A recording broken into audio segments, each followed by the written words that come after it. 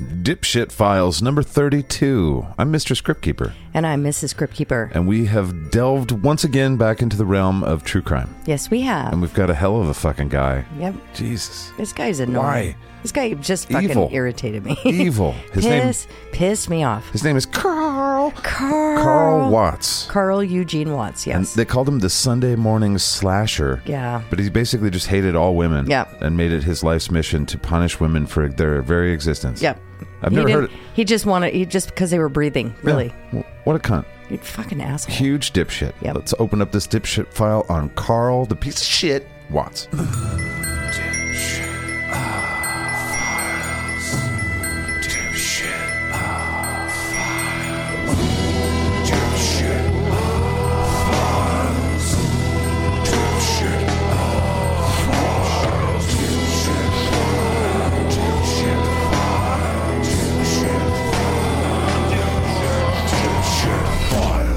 Dipshit Files.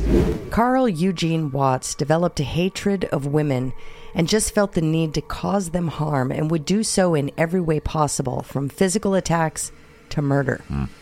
He didn't have any other motive than just to harm young women over the course of 8 years, and in 2 states, he assaulted and murdered dozens of women just because he wanted to.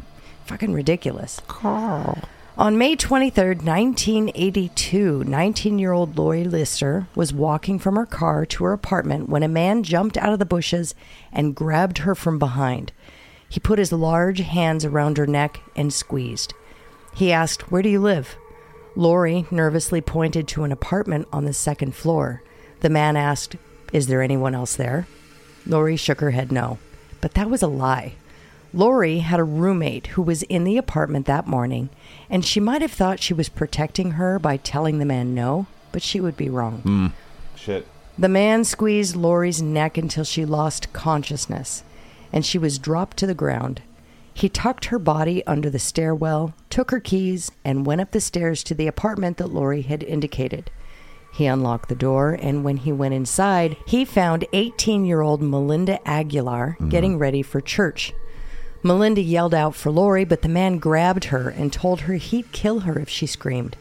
He pushed her into a bedroom and began strangling her. Yeesh. Melinda didn't know what to do, but she knew she didn't want to die, so she pretended to lose consciousness. The man used a belt to tie her ankles and a wire coat hanger to tie her wrists behind her back. He went back outside and dragged Lori upstairs and into the apartment. He dragged her into the bathroom and began filling the bathtub. Meanwhile, Melinda, who was really still conscious, watched as the man dragged her roommate into the bathroom and clapped his hands, giggling with joy at his own handiwork. Wow. While the intruder had his attention on Lori, Melinda managed to make it to the sliding glass door in her room. She got it open and jumped from the balcony.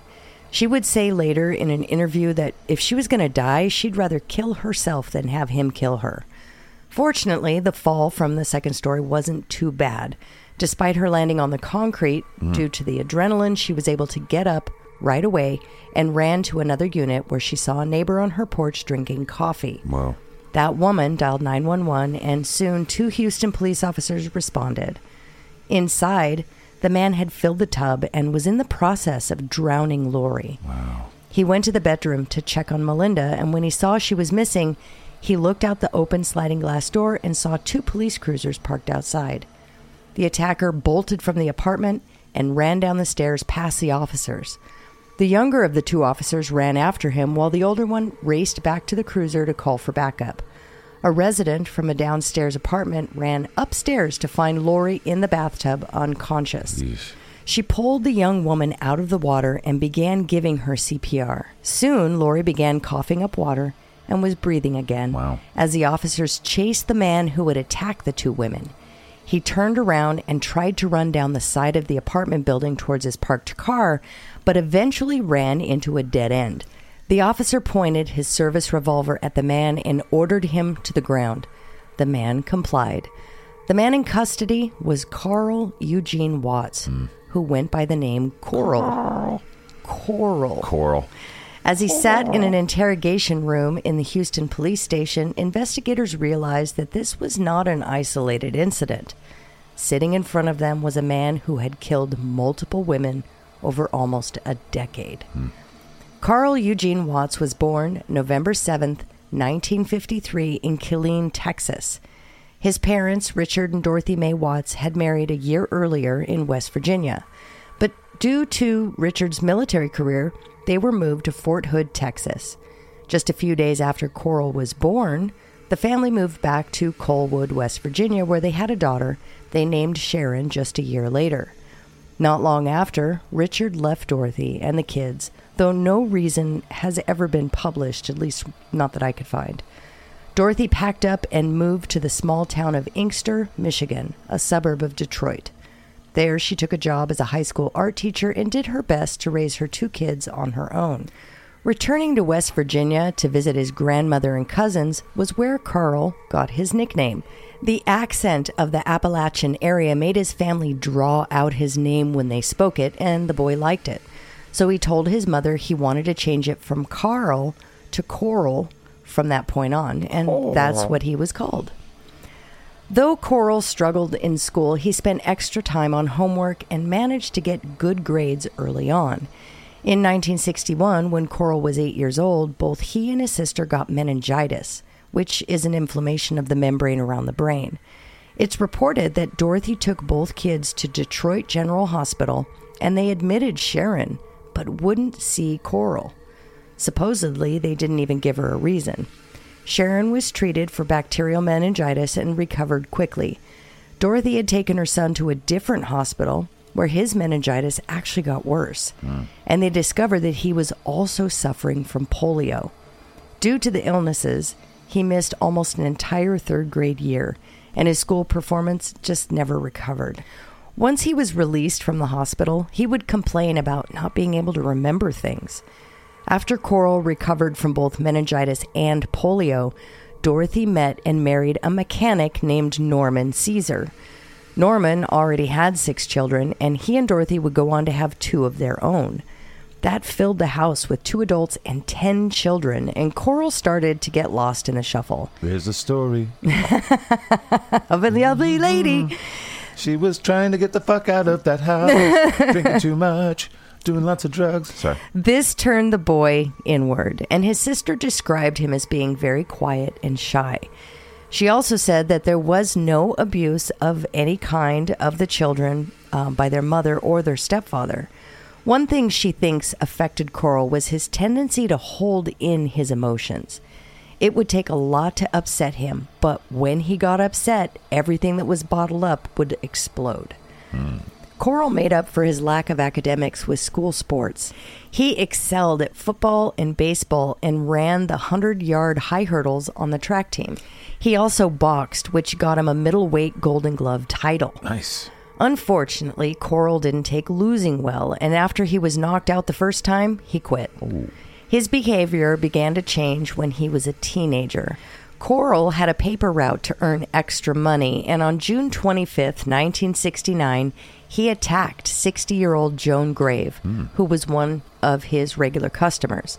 While he was on his route, he stopped to knock on her door, and when she answered, he just hauled off and punched her in the face. Damn.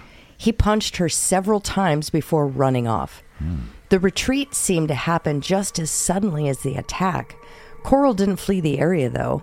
He continued delivering newspapers on his route before going home like nothing had ever happened. Yep.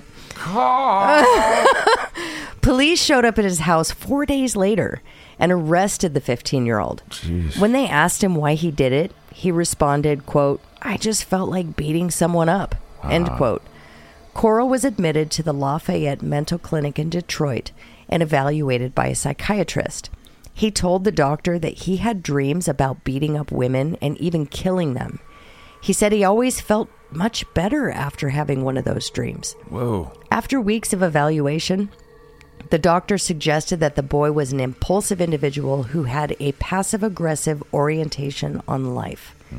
He expressed some confusion in thinking when situations became complex. The doctor also said that Coral was, quote, "a paranoid young man who was struggling for control of strong homicidal impulses." His behavioral controls are faulty, and there's a high potential for violent acting out. This individual is considered dangerous, end quote. Then he recommended outpatient treatment and released him because why not? Yeah, get out there. It's not like he was considered extremely dangerous. He was only kind of dangerous, Yeah, right? Whatever. He'll be fine. Yeah.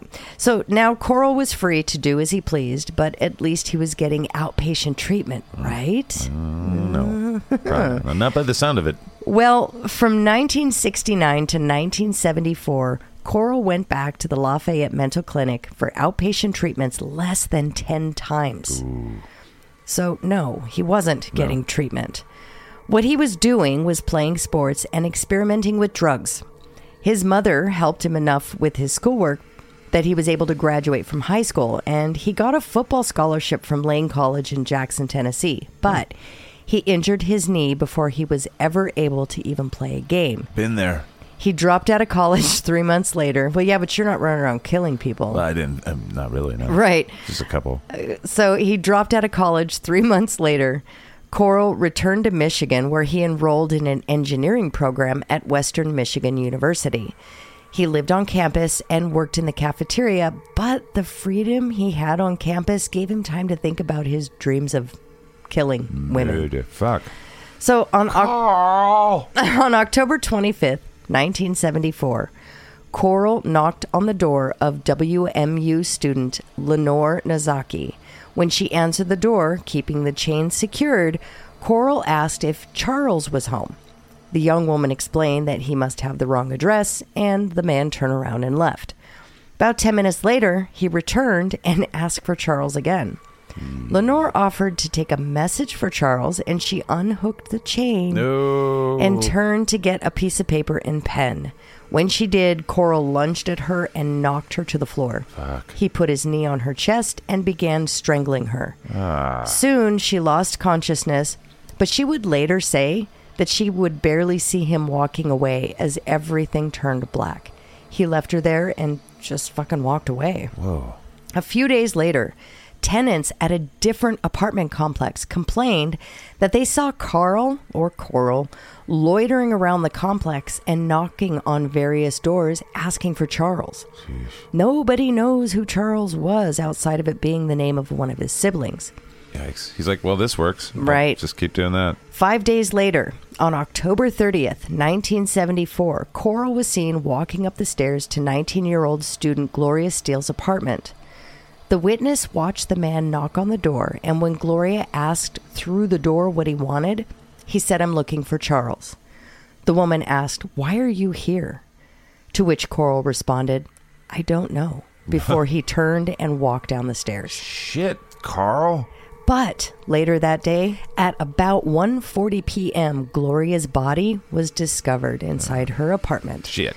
She had been stabbed 33 times in the chest with what many people have reported was a screwdriver, but it was actually a wood carving tool, more like a chisel. Dude. The tip of the tool had broken off and was lodged in her spine. Oh, man. She also had a crushed trachea. An autopsy revealed that she had not been sexually assaulted, and investigators determined that nothing had been taken from her apartment. So ultimately, they decided the murder was strictly done out of rage. Wow. During the investigation, detectives claimed that family members had cleaned up the scene and moved the body, which destroyed evidence. However, the family says that's just not true. It's unknown what exactly happened, and I couldn't find any opinions on whether or not the killer may have moved the body or attempted to clean up. So that's, where we're at. Okay. The police claim that this is why they had no physical evidence from this crime scene. 2 more weeks would pass, and on November 12th, 23-year-old Diane Williams was working as an apartment manager in the complex where she lived. She noticed a man wandering around the complex asking for, guess Charles. who? Charles. And soon he ended up at her door. Fuck. Like Lenore, she suggested he leave a message for this Charles and presented him with a piece of paper and a pen. He snatched the paper out of her hand and forced himself into the apartment. There, he began strangling her, and she fought with all her might. Luckily, though, her phone started ringing and she managed to knock the receiver off the hook and started screaming for help. Her husband's secretary was the one who was calling, and she could hear the screams over the phone. This scared Coral off, and Diane watched out the window as he got into a tan Pontiac Grand Prix. Diane called the police with the vehicle information, and they were able to create a lineup of 8 men who matched the physical description and drove that specific vehicle. Both Diane and Lenore were able to pick Coral out of the lineup. He was arrested and charged with the 2 assaults and admitted to being in the area when Gloria Steele was murdered, but denied killing her. He even offered to take a polygraph, but then he asked for a lawyer, and it never happened. He was released the same day pending an investigation, right? Okay. In December, police searched his residence and did find some carving tools, but nothing that matched the weapon from the murder. Before his trial for assault charges, Coral was evaluated again at the Center for Forensic Psychiatry in Ann Arbor. There, the doctor found him to be competent to stand trial and stated, quote, "This patient is clearly dangerous, and his potential for recidivist behavior is great," end quote.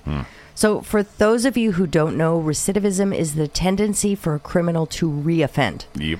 So Coral went on to plead no contest to both assault charges and received a 1-year jail sentence. When he was released from the county jail, Coral moved back to Inkster, where he moved in with his mother and stepfather. He also met a young woman named Dolores Howard, who would end up having his first child, a daughter. Coral didn't really do much to support the child, not even admitting it was his, and eventually he took off. What Dolores didn't know was that Coral had actually married another woman about 6 months after the baby was born. Shit. Coral had met Valeria Goodwill at a disco club and got married in August of 1979. Valeria, though, soon realized that Coral was not the man of her dreams. He eventually lost his job as a mechanic at a trucking company and didn't make any effort to get a new one. He became erratic and slovenly. She said that most of the times after they had sex, he would just leave the house and be gone for hours. During these nighttime excursions, it turned out that Coral was breaking into women's homes. They would report waking up to a man in their bedroom, touching them inappropriately.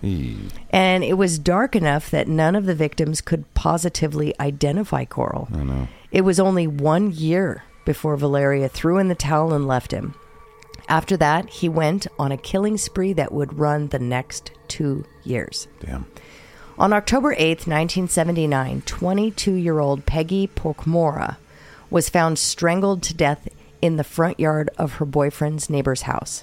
Just a couple of weeks later, on October 31st, 44-year-old Jean Klein was stabbed 13 times and left outside of her home. Now get this, people walked by her body all night long, assuming that she was just a gory Halloween decoration.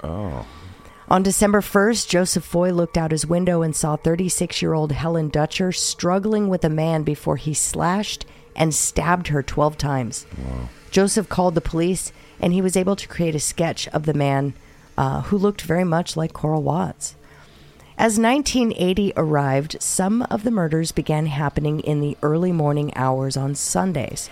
17-year-old Shirley Small's body was found on April 20th on a sidewalk near her house with a stab wound to the heart and 6 slices on her face. Dude.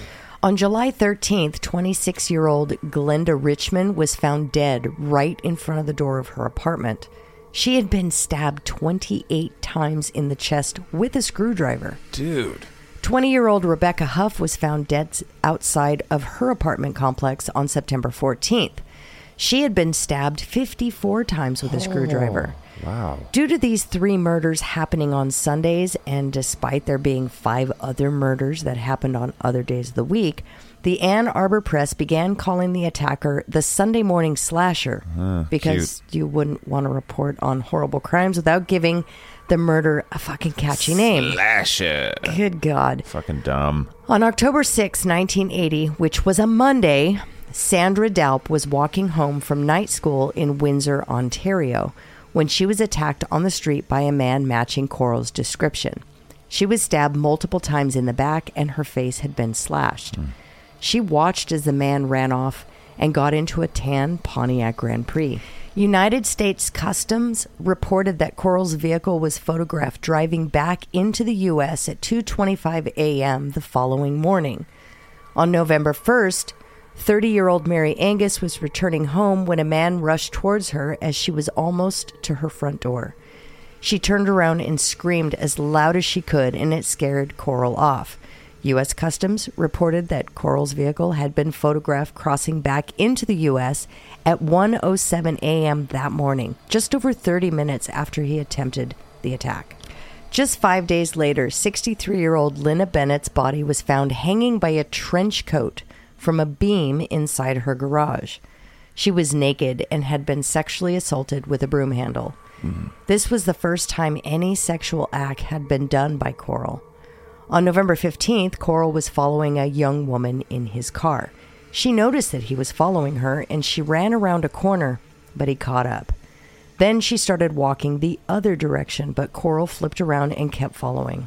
Finally, the young woman darted into an apartment building and lost the predator in the shadows. Coral was furious, and he even jumped out of his car and ran around looking for the woman. What Coral didn't know was that 2 patrol officers were watching him the entire time. When he got back to his car, the officers were waiting for him, but Coral ran off during the chase. He was able to double back and jump into his car, speeding away. The officers had no problem catching up with him, and Coral was arrested for expired tags and driving with a suspended license. When they searched his car, they found a dictionary with the name Rebecca carved into the cover. Rebecca Huff was murdered in September, and they also found some wood carving tools and some blood. As soon as the detectives entered the room, Coral asked for a lawyer. They didn't have enough evidence to hold him on anything, so once again, the killer was free to go. Yeah, so at this time, though, the police began a major surveillance campaign on their suspect. They watched him 24 hours a day when they could, which I thought that was kind of funny. He's believed to have attempted to attack another woman in Ontario, but she scared him away, and there's no evidence that connected the attack to Coral. It wasn't long before he became aware of this surveillance, so he began staying home more. The police eventually put a tracker on his car, but it didn't lead them to any evidence. One thing they did notice, however, was that the attacks in the area had stopped in the 2 months they had been watching him. Investigators brought him in for another round of interrogation, but Coral refused to talk. So the detective did his best to keep pressure on the suspect after he was released. He would pop up at random times asking Coral to talk. He would follow him to the grocery store just to make sure that he knew that he was being watched. On March 10th, 1981, this was the last time anyone in Michigan would see Coral Watts for quite some time. Coral didn't even tell his mother that he was leaving. He headed to West Virginia first and visited his grandmother, where he asked for money. After a few days, he headed out of West Virginia and ended up in Houston, Texas. He got a job as a mechanic at a coastal transport company, and then he went back to Michigan to get his car. On April 8th, 1981, detectives in Michigan sent a 19-page report on Coral Watts to the Houston Police Department. Sure, it was a great read. Coral was immediately on their radar. Coral spent almost 6 months in Houston and then in a town called Columbus, about 70 miles west of Houston. But it wasn't long before the Houston police stopped watching Coral as closely. Besides one detective named Doug Bostock, who would check up on him from time to time, the city just didn't have the resources. In the 1980s, Houston was named the murder capital of the world, a title that had coincidentally it had stolen from Detroit. If Coral wanted to get lost in a sea of crime, he was picking the right cities to do it in. It was Coral's fault, I think. On September 5th, 1981, Coral had had enough of lying low and began following a young woman driving through Houston. Linda Tilley was a 22-year-old art student at the University of Texas at Austin and was starting her 160-mile trip from Houston to her new apartment in Austin. Coral followed her the entire way. He followed her to her apartment and grabbed her from behind. She fought with everything she had, and soon both of them actually fell into the apartment complex's pool. Coral was then able to hold Linda underwater until she drowned. Dude. Then he climbed back out of the pool and drove all the way back home. When Linda's body was discovered the next day, she was fully clothed and there was no sign of a struggle. A toxicology report showed that she had been drinking, so the death was ruled an accidental drowning. 5 days after killing Linda, Coral attended a local church service where he met Sheila Williams and the two started dating. Only 3 days later, Coral attacked a woman who was walking her dogs just after midnight. Damn. He stabbed 25-year-old Elizabeth Montgomery in the chest, striking her heart and killing her. Not even 30 minutes later, Coral had followed another young woman home from the grocery store to her apartment just a few miles away from where he had just murdered Elizabeth. Jeez. As 22-year-old Susie Wolf walked from her car to her apartment, Coral grabbed her and stabbed her 9 times in the chest. Then he turned and disappeared. Susie died on the pavement just outside of her apartment. Wow. Detective Bostock was still trying to track Coral's movements, but he eventually bought another vehicle, making that task even harder. In October of 1981, he bought a blue 1976 Dodge van with cash. Now, he had the perfect serial killer van. Yeah, he did. Detective Bostock was able to put a tracking device on Coral's Pontiac in November, but he quickly found it and took it off. On January 4th, 1982, 27-year-old Ellen Tam got up and went out for her usual 3-mile jog around Rice University in Houston. Another jogger saw Ellen running at about 6:15 a.m., but an hour and a half later, her body was found hanging from a low tree branch with her own tube top. What? She was otherwise fully clothed, wearing tights, a sweatshirt, and a jacket. There was no sign of a struggle, so her death was ruled a suicide. What? Right? You know, like she just went out for a jog and she got home and I guess decided to hang herself. With her shirt? Right, with her own tube top. Yeah. Her family members knew that she would not have committed suicide, and they eventually convinced the medical examiner to change the cause of death. He ultimately wrote, quote, "The available evidence indicates her cause of death was either a freak accident or a clever, cunning, and opportunistic homicide." End quote. From Dumb Fuck of the Year? Right. No. The medical examiner was trying to be facetious, but the death would I'm the Dumb Fuck of the Year. Sorry, my bad. The death would turn out to be the latter. So it would eventually come out to be homicide. But not very I just clever. can't believe... It wasn't clever, though.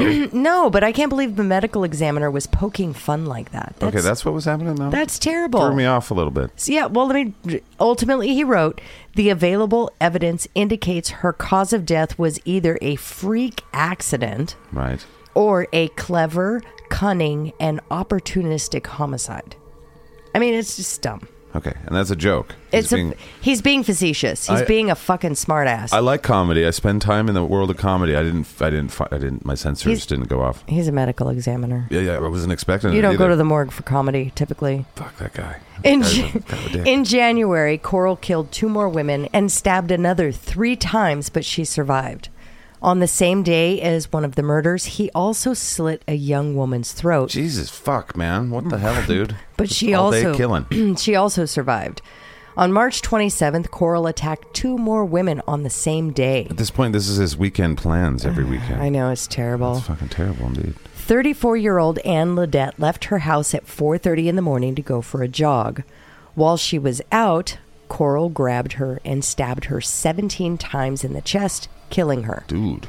Not long after, and still covered in Anne's blood, Coral spotted a young woman named Glenda Kirby walking down the street, and he tried to grab her. Hold on real quick. This guy's literally just stalking the streets. Yes. With blood on him. Yep. And a crazy look in his eye, and people are like, wow. Right. Probably contact somebody there. That's not my business. No shit. So he tried to grab Glenda, but the blood on his hands was too slippery. Fuck. And she was able to break free. She managed to get to safety where she called the police, but she wasn't able to give much of a description of her attacker. Covered in blood. Yeah, pretty much. Coral attacked 3 more women in March and 3 more in April. Wow. On May 22nd, Michelle Midday had been out drinking, and she caught the eye of Coral, who followed her home. As she walked to her apartment, Coral approached her from behind, which, she may have sensed because she turned around and was going to say something, but this man grabbed her neck and strangled her until she was unconscious. Coral used her keys to unlock the door and laid her on the living room floor. He stripped off her clothes and placed her in the bathtub. He plugged the drain and let the water fill up over Michelle's head. He would later tell the police that he did this so her spirit wouldn't escape. Fuck. It was something he seemed to enjoy because sadistic as fuck. Yeah. Well, it was something he seemed to enjoy because the very next day he would attempt to kill Lori Lister the same way. That's the story we started this episode with. Yeah. But he failed and was caught in the act. It would be a slam dunk case because Coral Watts had been caught red-handed, right? Yes. Yeah, for this crime, yes. Not so far getting him in the jail for very long, it's though. ridiculous. But the prosecutor, actually, he didn't think he'd be able to make any of the murder charges stick. Why? So he offered Coral a deal to plead guilty to aggravated burglary and attempted murder in exchange for information about his other murder victims. The prosecutor was certain that they would never be able to get a conviction with the lack of evidence they had, and this way they could at least close the cases. The state of Michigan refused to be part of this plea deal, though. Out of Michigan. So any crimes he confessed to in that state, he would be charged with. Out of Michigan. None of the victims' families or the surviving victims were consulted regarding this plea deal. And it's safe to say that most of them were pretty pissed off about it. When the deal was published in the news, the citizens of Houston weren't happy either. Right? Probably not. But it was too late, though. The deal was done. Coral took the deal and confessed to 12 murders with absolute immunity.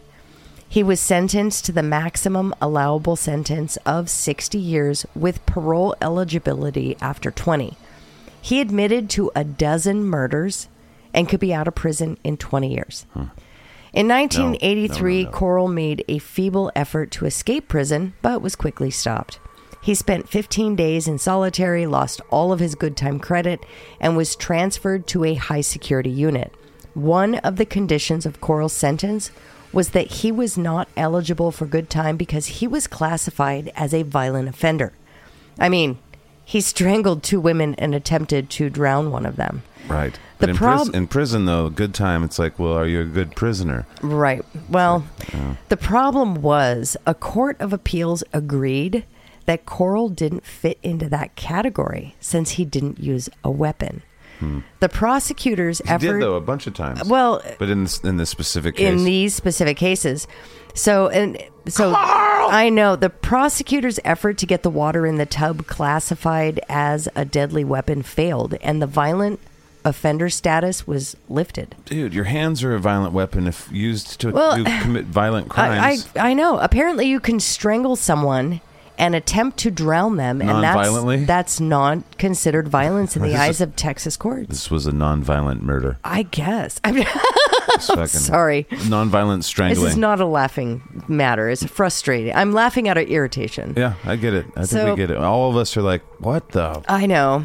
So in 2002, Coral Watts was given a scheduled release date of May 8th, 2006. No. In order to keep a violent serial killer off their streets, the governor of Texas signed extradition papers to send Coral to Michigan, where he would stand trial for the murder of Helen Dutcher.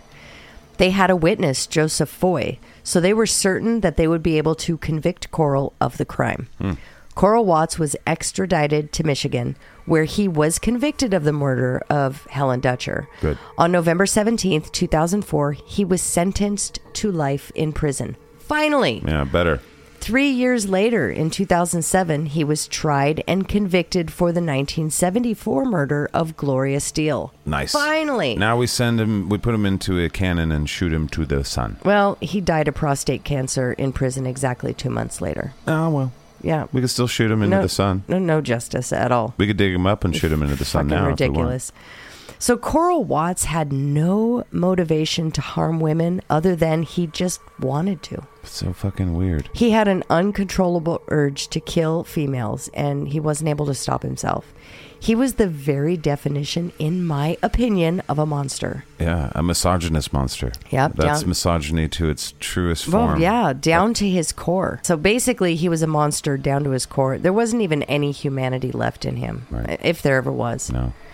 But I did want to cover one thing here, and I think it's important, especially because of the subject matter of this script here that we covered, and this person we covered today.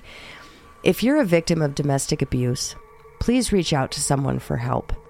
Please talk to your local battered women's shelter or call the National Domestic Abuse Hotline at 1-800-799-SAFE. So that number is 800-799-7233. One thing I also found out is you can go to thehotline.org. It's a website, and you can chat with someone online. The great thing about this website, I thought this was great. At any time you're chatting with somebody and getting assistance, if you hit the escapes key twice, it'll take you to a random Google search page. This way, if your abuser is nearby, you won't get caught looking for help. Wow. So again, that's 800-799-SAFE. Very cool. There you go. Thank you. Let's discuss this dipshit on the other side of this musical thing. What do I dipshits think about today's dipshit? Carl fucking Watts. Yeah. Coral. What a dipshit. Coral. Absolute huge dipshit. Fucking monster. And we had to do a meter on him because he's, one of our monsters. And we did the danger meter. Yeah. And the notoriety meter. And obviously he's going to be super low on the notoriety meter. But danger meter time. Let's talk. Yeah. The brutality is his number one thing. Yeah. Stabbing people dozens of times. I mean, 58 in that one. I mean, that was just... That's imagine rage. that. I mean, that's a rage. 1, 2, 3, 4, 5. How did that's he? Insane. What I don't understand is, as you stab, people bleed.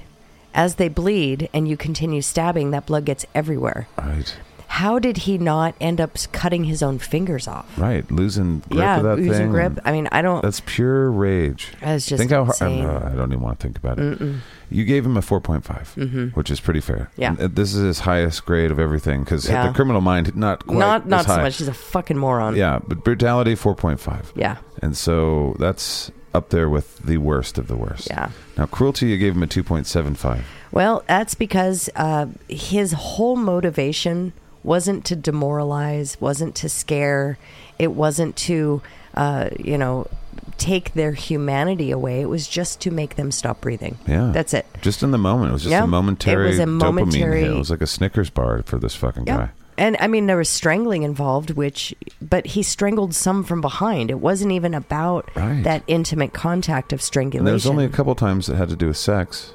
Yeah, twice, I think. Yeah, and one that was insane. But cruelty 2.75 is what he gave him. So not even really average. He was depraved people. almost like a hitman. You know, he would just come in, hit, kill, and leave. Yeah, and multiple times in a day sometimes. I know. And if he came in and he attacked and it didn't work, he still just was there for a short period of time and left. He just came, killed, left. Right. So the cruelty usually takes time. Yeah. It's usually cruel things said or done. Wasn't even any of that except for looking for Charles. Right. What a weird Fucking game. Weird. So Criminal Mind, he might be our dumbest fucking guy of all of the ones we've done. Fucking dumb. Yeah. It's somewhere in the research, his IQ is around like 70 or some shit. It was, I think, 75. Right. I think. And I didn't leave that in there because it was just... Who cares? I only found it on 2 or 3 resources. There wasn't enough, yeah. But it sounds like he was really dumb. Yeah. I mean, we've dealt with a lot of dumb fucks. Well, there is a potential there that maybe he had some damage from that meningitis. Yeah. And his polio diagnosis. Right. And I didn't put it in the script, but... the treatments that he got, it took like a year. I think he was treated for a year for polio and meningitis. And the treatments he did receive apparently were excruciatingly painful. So much so that they had to take this 8-year-old boy and isolate him from all the other patients because of his screaming. Boy, I wonder if he blamed nurses or something. I don't know. Yeah, I'm not sure. He never really talked. He never confessed to stuff. There was no like deep confession as to, you know, this is my motivation, this is why. There was none of that. It was just like, I wanted to. Yikes. I felt like it. I mean, his sister said there was no abuse in the family. Everyone else was fine. He was just fucked. Right. So yeah. You're right, though. You got to give some grace to the meningitis and to the potential. He may have problems.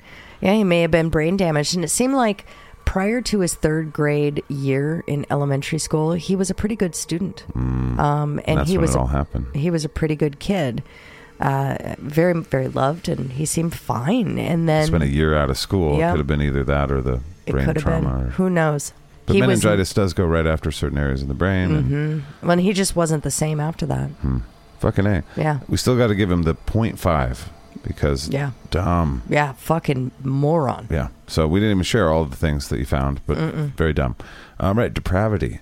2.25 is what you gave him for this. So well, he didn't eat anybody. No, but he used, he was kind of, it seemed to me, and it was never declared in any of the research, but it seemed to me he was an opportunistic kind of guy. So if he didn't have a weapon, he used his hands. He'd use a knife from the apartment. He'd use a screwdriver from his car. He used woodworking tools. He drowned somebody. He used somebody's tube top. Yep, used a trench coat. Yeah, I mean, it was just, he was an opportunistic kind of guy. Yeah, just like, I feel like killing right now. I'm going to do it. Yep. How do I do it? Doesn't matter. I'm just going to do it with whatever I've got. Yikes. So his whole focus was just to kill them. Yeah. So not very high as far as depravity. Right. He didn't have a plan. And he did sexually assault a 60-plus-year-old woman with a broom handle. Yeah. There was that is depraved. That was that. He did strip his drowning victims, except for the one that he battled with in the pool. He did strip them down and put them in the naked, but he never really assaulted them. Now, the only reason why he was a little higher in the depravity was because his attacks, we're not even talking about the blitz attacks that he would do on these women who did survive. It's the ones where he was breaking into women's homes and touching them inappropriately. He wasn't raping them per se. He wasn't committing sexual acts on or with these women, but he was using his hands to touch them inappropriately. So there's depravity there. Yeah. But comparatively, he wasn't eating anyone or wearing their skin. Right. Which is how you get a 5 in our world. Right. So the last one that we have, we kind of call societal threat or body count, to be a little glib about it. But he's very high. And it could have been a lot higher. So there's 16 that we kind of have given him as far as verified through him or through other sources. Well, but he's only convicted for 2 or 3. Well, yeah. He actually confessed to 12 murders, but they pinned him with 16 murders. Right. There were 17 verified attacks. That people survived. And countless other breaking and enterings. Right, where there could be a lot that people didn't report. Exactly. So, I mean, to be a 5 is what he was trying to be. But he ended up being a 3.75 with the 16. But yeah. 16 murders, yeah. 16 murders. So very, very high there as well. So overall a 2.75. So, compared to Ted Bundy, he's a little bit below average or whatever, but he's still super dangerous. And if you're a female and this guy was running around, he's a 5.0 plus. He's probably one of the most dangerous people. See, and I for just random violence. He was a serial killer of women, period. Yeah, not one dude. And he didn't discern by looks or area, age, race, none of it. It was just female. That's it. So he was extremely dangerous if you were living on the streets or living in Houston in the late 70s, early 80s. In the early 80s anyways. If you were a woman, cowardly monster. I know. Slovenly, cowardly idiot of a monster. Right, so on to notoriety. And again, we'll do this quick. We have 3 categories, again, 0 to 5. Before the trial, after the trial, and infamy. So before anybody knew about him, was there any kind of, press about this kind of patternistic killing or anything? No, not really. I mean, once they deemed him the Sunday morning slasher, in Michigan. But the thing is, that was pretty much it. And even that wasn't a correct headline, right? Because that was just a random thing that he did. The thing was, he was committing these crimes in Detroit, Michigan, and Houston, Texas, both with extremely high murder rates. So at it this just got time. lost in the data. It did. Yeah. And he didn't follow any standard MO except for females. Right. You know, it was between the stabbing and the strangling and the beating and the drowning. I mean, it just didn't really follow any MO. Right. You know. And you gave him a 0.5. Yeah. So nobody knew about this. Nobody really knew. Even with the headline, it wasn't really a thing. So after the trial, with all the details that came out, it was a big deal, but not really huge. You gave it a 2.5. So it didn't last as far as anything. But what happened? Well, he was convicted of these crimes and, you know, like we had read and we learned, but really the only thing people knew about were the individuals in Houston that were pretty pissed that he got this plea deal. Yeah. The family members with the plea deal, that's pretty much where his notoriety came from before the trial and after the trial. And did he affect any laws based on that? You know, I looked and I figured he would have, but I didn't find anything. I didn't find that he was the trigger for any of that change. So I don't know. Frustrating. I know. Fucking A. And then his overall infamy, he's just now starting to be known. He's a 2.0 as far as you're concerned. So 1.7 overall as far as his notoriety. But his infamy, he's not... Well, they're not going to make movies about this guy. Probably not, because he was... I don't know, unfortunately, and he did kill a lot of people, and he was a terrible monster, but unfortunately there was nothing that extravagant about what he did. Yeah, he was a killing machine. That's storyless killing machine. That was it. With no motive, really. No like motive. A brain tumor or some shit. Just a just a killer. That's Very it. sad. I know. It's a sad story, just because being in the wrong place at the wrong time. Well, and he seems to be getting better known in the communities or the individuals that research serial killers. But just, it's not somebody you hear much about. Right. Well, he falls kind of in the middle of the road for what we've looked at so far, but still one of the more dangerous humans.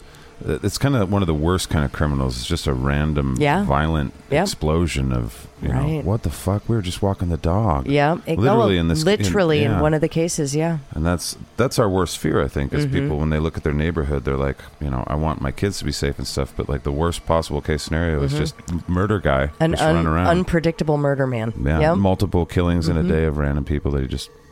He wasn't That's a rare kind of serial killer. He wasn't even aware enough to wipe his hands off before he attacked somebody else. Yeah, he was just in it. Yeah.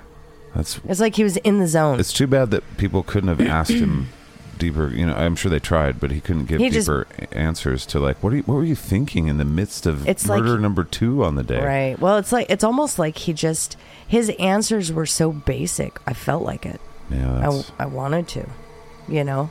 They did interview him, but the psychiatrists, the 2 that did interview him, knew that he was a dangerous criminal. Right. Knew that he had a high rate of recommitting again. So he's a dipshit for sure, and he's the star dipshit of the dipshit parade this week. But also in the parade, I guess, would be the justice system. And I don't like to shit on police because police work is hard, and their job, I mean, they can't really do a lot of things we want them to do. Well, it sounded like their funding. They didn't have low. any people. Yeah, and the murder capital of the United States, and they're like, we got 8 cars for 1.1 million folk out there, bro. We're fucked. They were doing it seemed like they were doing their best. What pissed me off was our judicial system. Right. That was very, very frustrating. Understaffed, underfunded police department doing their best in the murder capital of the world, right.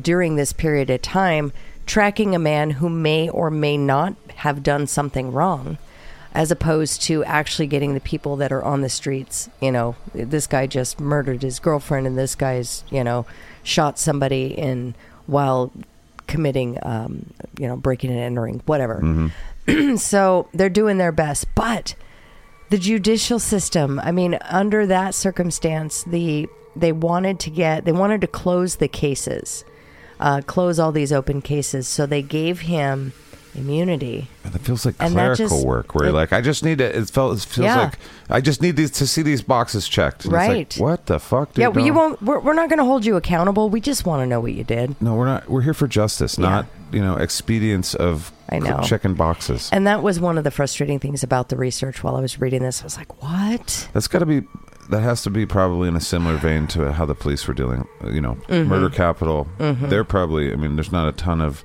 time for a justice or a judge or whatever to deal with all this stuff. I'm sure. I don't know the world of being a law decider or interpreter or whatever. The guy that says fuck you, go to jail. I imagine that wasn't fun for that same reason as the police, where they're like, well, this is too much. I've seen 89,000 of these a day. I'm tired of this shit. Well, if he was just a little bit sicker in his brain and did just a little bit sicker things to people, he would have gotten more attention, and maybe the judicial system wouldn't have let him off so easy. Right. That's just so weird. But just going in and just his whole focus was, make death happen. However it works. Just make you dead now. Yeah. That's it. And because he then just even got in prison, he was a dipshit. They took away his points. They took away his... Because he couldn't go to commissary anymore. He actually, went high security prison. Yeah, dude. Fuck that guy. What a dummy. What a dipshit. So truly a dipshit. Yeah. And probably our dumbest dipshit for reasons, right. It's just probably natural in nature, and it's not, his or fault. Brain damage. Who knows? Right. But it doesn't matter because you're still responsible for yourself. Who else would be responsible for him? His parents? Nope. God, fuck no. No. So what a terrible piece of shit. Yeah. Sunday so that was slasher. Carl Eugene Watts, also known as Coral. Coral the cunt. Yep, Coral the cunt. Coral the slovenly, misogynist. Fuck, I don't even know. I don't even know. He doesn't deserve a name. No, he doesn't. He doesn't deserve to be remembered as far as I'm concerned. Not at all. But, so there's my script for this week. Yep, thank you. That's our subject matter. It was very frustrating to research. I had actually pulled a bunch of the research for this script when I was doing my research for Ted Bundy. Oh, really? So I set a bunch of stuff aside. And so this was, a lot of my research has been done over the past however many weeks, month or so. How did he come onto your, how did he become part of your radar system? I'd heard about him a while back, but I knew nothing about him until I started looking into demographics and statistics, serial killer statistics, when I was doing the Ted Bundy research, and he came up then. Right. And I really didn't know anything about him. So I pulled a couple of articles and set it aside.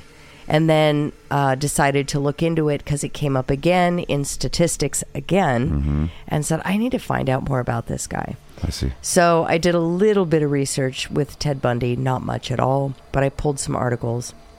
And then in the part 2, I also pulled more there and just basically put them in a file, and then I pulled them up. There's not a lot of guys like this. He's just a killing machine. Yeah. He is a mindless robot killing machine, just going out and doing it. And there's not really any kind of cathartic moment in his life. There's nothing. There's this. Maybe when he was sick, I think the nurses or something, he associated the pain with... I don't know. This script left me wanting. This whole subject matter left me wanting, because it was like, oh my God, and that's it. How do we not? But that's all. More information. I want to know more about this guy. I mean, there's all kinds of little random things we could talk about. Right. They think that he may have committed his first murder before 15, but I don't know where they get that idea. He never admitted to it. Might be like a family member saying, "Oh, we thought he killed." Maybe, but Timmy. there's no evidence. There's no name. So I mean, I couldn't put that in there. Right. So I don't know. I'm not sure. This has just kind of left me wanting, but this is where we're at. All right. Well, 2.7 dipshit, very dangerous, very piece of shitish. Yeah.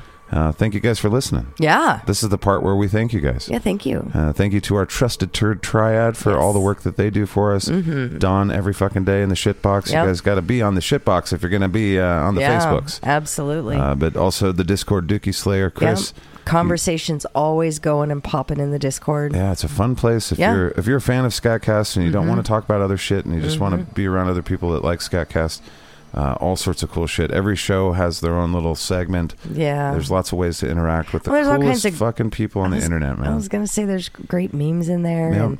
And there's actually a channel in there that's general and random. So you can talk about whatever you want with these people. So it's a good place to be. I love it because I'm a huge fan of memes. That's where I get most of the comedy that I eat these days to fuel my life. I'm a fan of the memes. I think that's where the hardcore comedy has gone over the years, is right into memes. And we've got some fucking pro-level memers, collectors of the memeage. In Discord. Yep. And in the shitbox. Yeah. That's really where I end up finding most of my memeage is in the shitbox. And they collect a wonderful amount. And we've got some that we know by name where it's like, what did they post? It's got to be good. They have a similar There's kind of several in thirst there. for that sort of humor.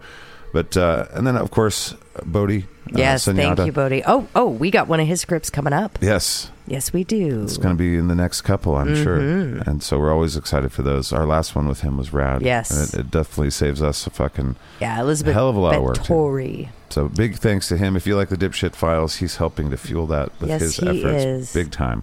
Also, big thanks to the Godhead, one of the coolest groups on the internet, I think, and to the Garbage Disposal, which is more and more fun every day. Lots and lots of people joining in there, and there's just lots of fun. Yeah. So, we thank you guys all for your efforts in helping grow this crazy show. And it's working. It seems to be working. I'm not paying attention to numbers because I just want to make the art. Yeah. And I'm focused and obsessed at this point. And he's compelled, kind of like, with Chinese food. Yeah. I just drove there. Fried rice. It's a week since then for us. I'm like, should I go get Chinese food? I know, I'm like, no. That a part of town that I don't belong in? No. I never go there anyway. All right. Well, thank you guys. Always info@skatcast.com if you have any suggestions or if you want to tell us that we're neat or that we suck. Also, you can go to skatcast.com for all the Dipshit Files merch. You can hear a cat in the background. She wants some merch, but she's not on any of the merch.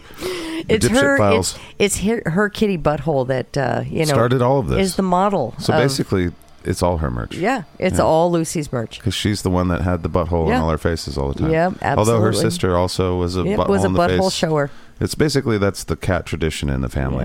It's like, here's my butt. Hi, nice to meet you. Here's my butt. Here's an unsavory thing for you to look at while you're eating, working, just chilling, sleeping. I'm putting it on your laptop, on the countertops. Kitty buttholes everywhere. All over your pillow. Thanks a lot, Luce. But you can go to skatcast.com and get all the Dipshit Files merch. We've got mugs and shirts, and we've got probably some sort of other weird thing that you're like, why do they have that? Yeah, but I know. There it is. A Dipshit Files toothbrush. That's right. And of course, patreon.com. The toothbrush sounds... I'm just kidding. Just dipshit in your face. You're like, I got it in my teeth. But also the Patreon, of course, patreon.com/SKATCAST. That is the best direct way to support us, besides buying beard and ball hair oil from Dr. Schmoggy. I think that is also rivaling that. The Patreon is a really good place to support all the things that we do. And there's behind-the-scenes stuff in there. And at this point, just a little bit of everything. Here's what it's like if you join Patreon today. Yeah. Now, if you give us $1, we say thank you very much, and that adds up. That's $12 a year, and that's not bullshit. Right. We appreciate that. $5 a year is kind of where that's the sweet spot. You can go up from there, and there's some various things, but the $5 gets you a fuckload of things. At this point, there's 40 episodes of The Inside Scooper, which is Monique and I doing what we do here, but doing it about chickens and concerts and all these just weird our things. Weird fucking life that we have. Yeah, if you're interested in SKATCAST and like, who are these people behind SKATCAST? That's the show where we answer all those things. Right. And you also get lots of little mini skats. Up until episode 20, it was inside the SKATCAST cast meetings, which was my attempt at doing another version of Inside My Mind. So you get to hear all those voices doing random things. It's very meta. Yeah, but I stopped it with like Timberwolves in the office, and I was like, all right, I'm done with it. What were you going to say? I was going to say you really get to know the characters' personal lives. Right, You know, right. the actors that play these characters, you get to kind of know what they're like, and Becomes a funny little extra dumb thing. I don't know. I don't know. It's kind of weird. I don't know. But then there's also things like the Dave and Angus extra. But then after about episode 20 or 21, I was like, fuck it. I'm going to do little mini skitscats Yeah. of Gunnar Halifax, Liam the Monster Hunter, Time Traveling Jesus, and post-apocalyptic and all that stuff, so that I can make those the first things to animate. Yeah. So it was giving me a chance to, like, all right, 3 minutes is probably we can probably afford to pump out those in the future. Yeah. You know, that's so if you want to hear what the future cartoons will be potentially, that's where those are in the Right. Inside Scooper in the Patreon, and there's 40 episodes with all the shit. They're usually over an hour long. The first 15 minutes or so, 12, 15 minutes is skits, and then it's Monique and I talking about our chickens and our weird life. and our weird life. Plus, and, there's you know, also the multi-pass, which gets you bonus Gunnar Halifax Yeah. shit and stuff. There's there's a discount, a merch discount. There's tons of shit. Yeah, there's all kinds of stuff. And that's after I $5. And I follow him around sometimes and put up behind the scenes videos when he's least expecting it. And That's right. you see him in weird situations. There's been a bunch of them, and I'm awkward in all of them. It's who would want such a thing? Apparently, several of you, because that's after like the $10 thing or something. I don't know. Yeah. But we appreciate all of you. There's up to $100 in there. If you'd like to treat SKATCAST like a utility, if that's how you feel about what we're doing here, there's a few of you doing it already, and we appreciate you guys. So anyway, patreon.com/SKATCAST. That is the best way to support us. All right, and as always, we'll talk at you in the future. And it'll seem like the present. See you next week. Bye. Bye.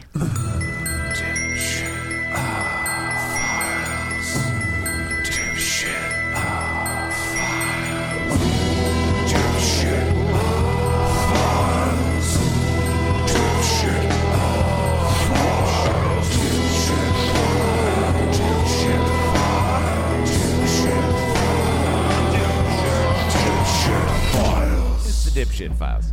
Always look on the bong, bright side of life. Do do do do do do do. That's how I woke up this morning.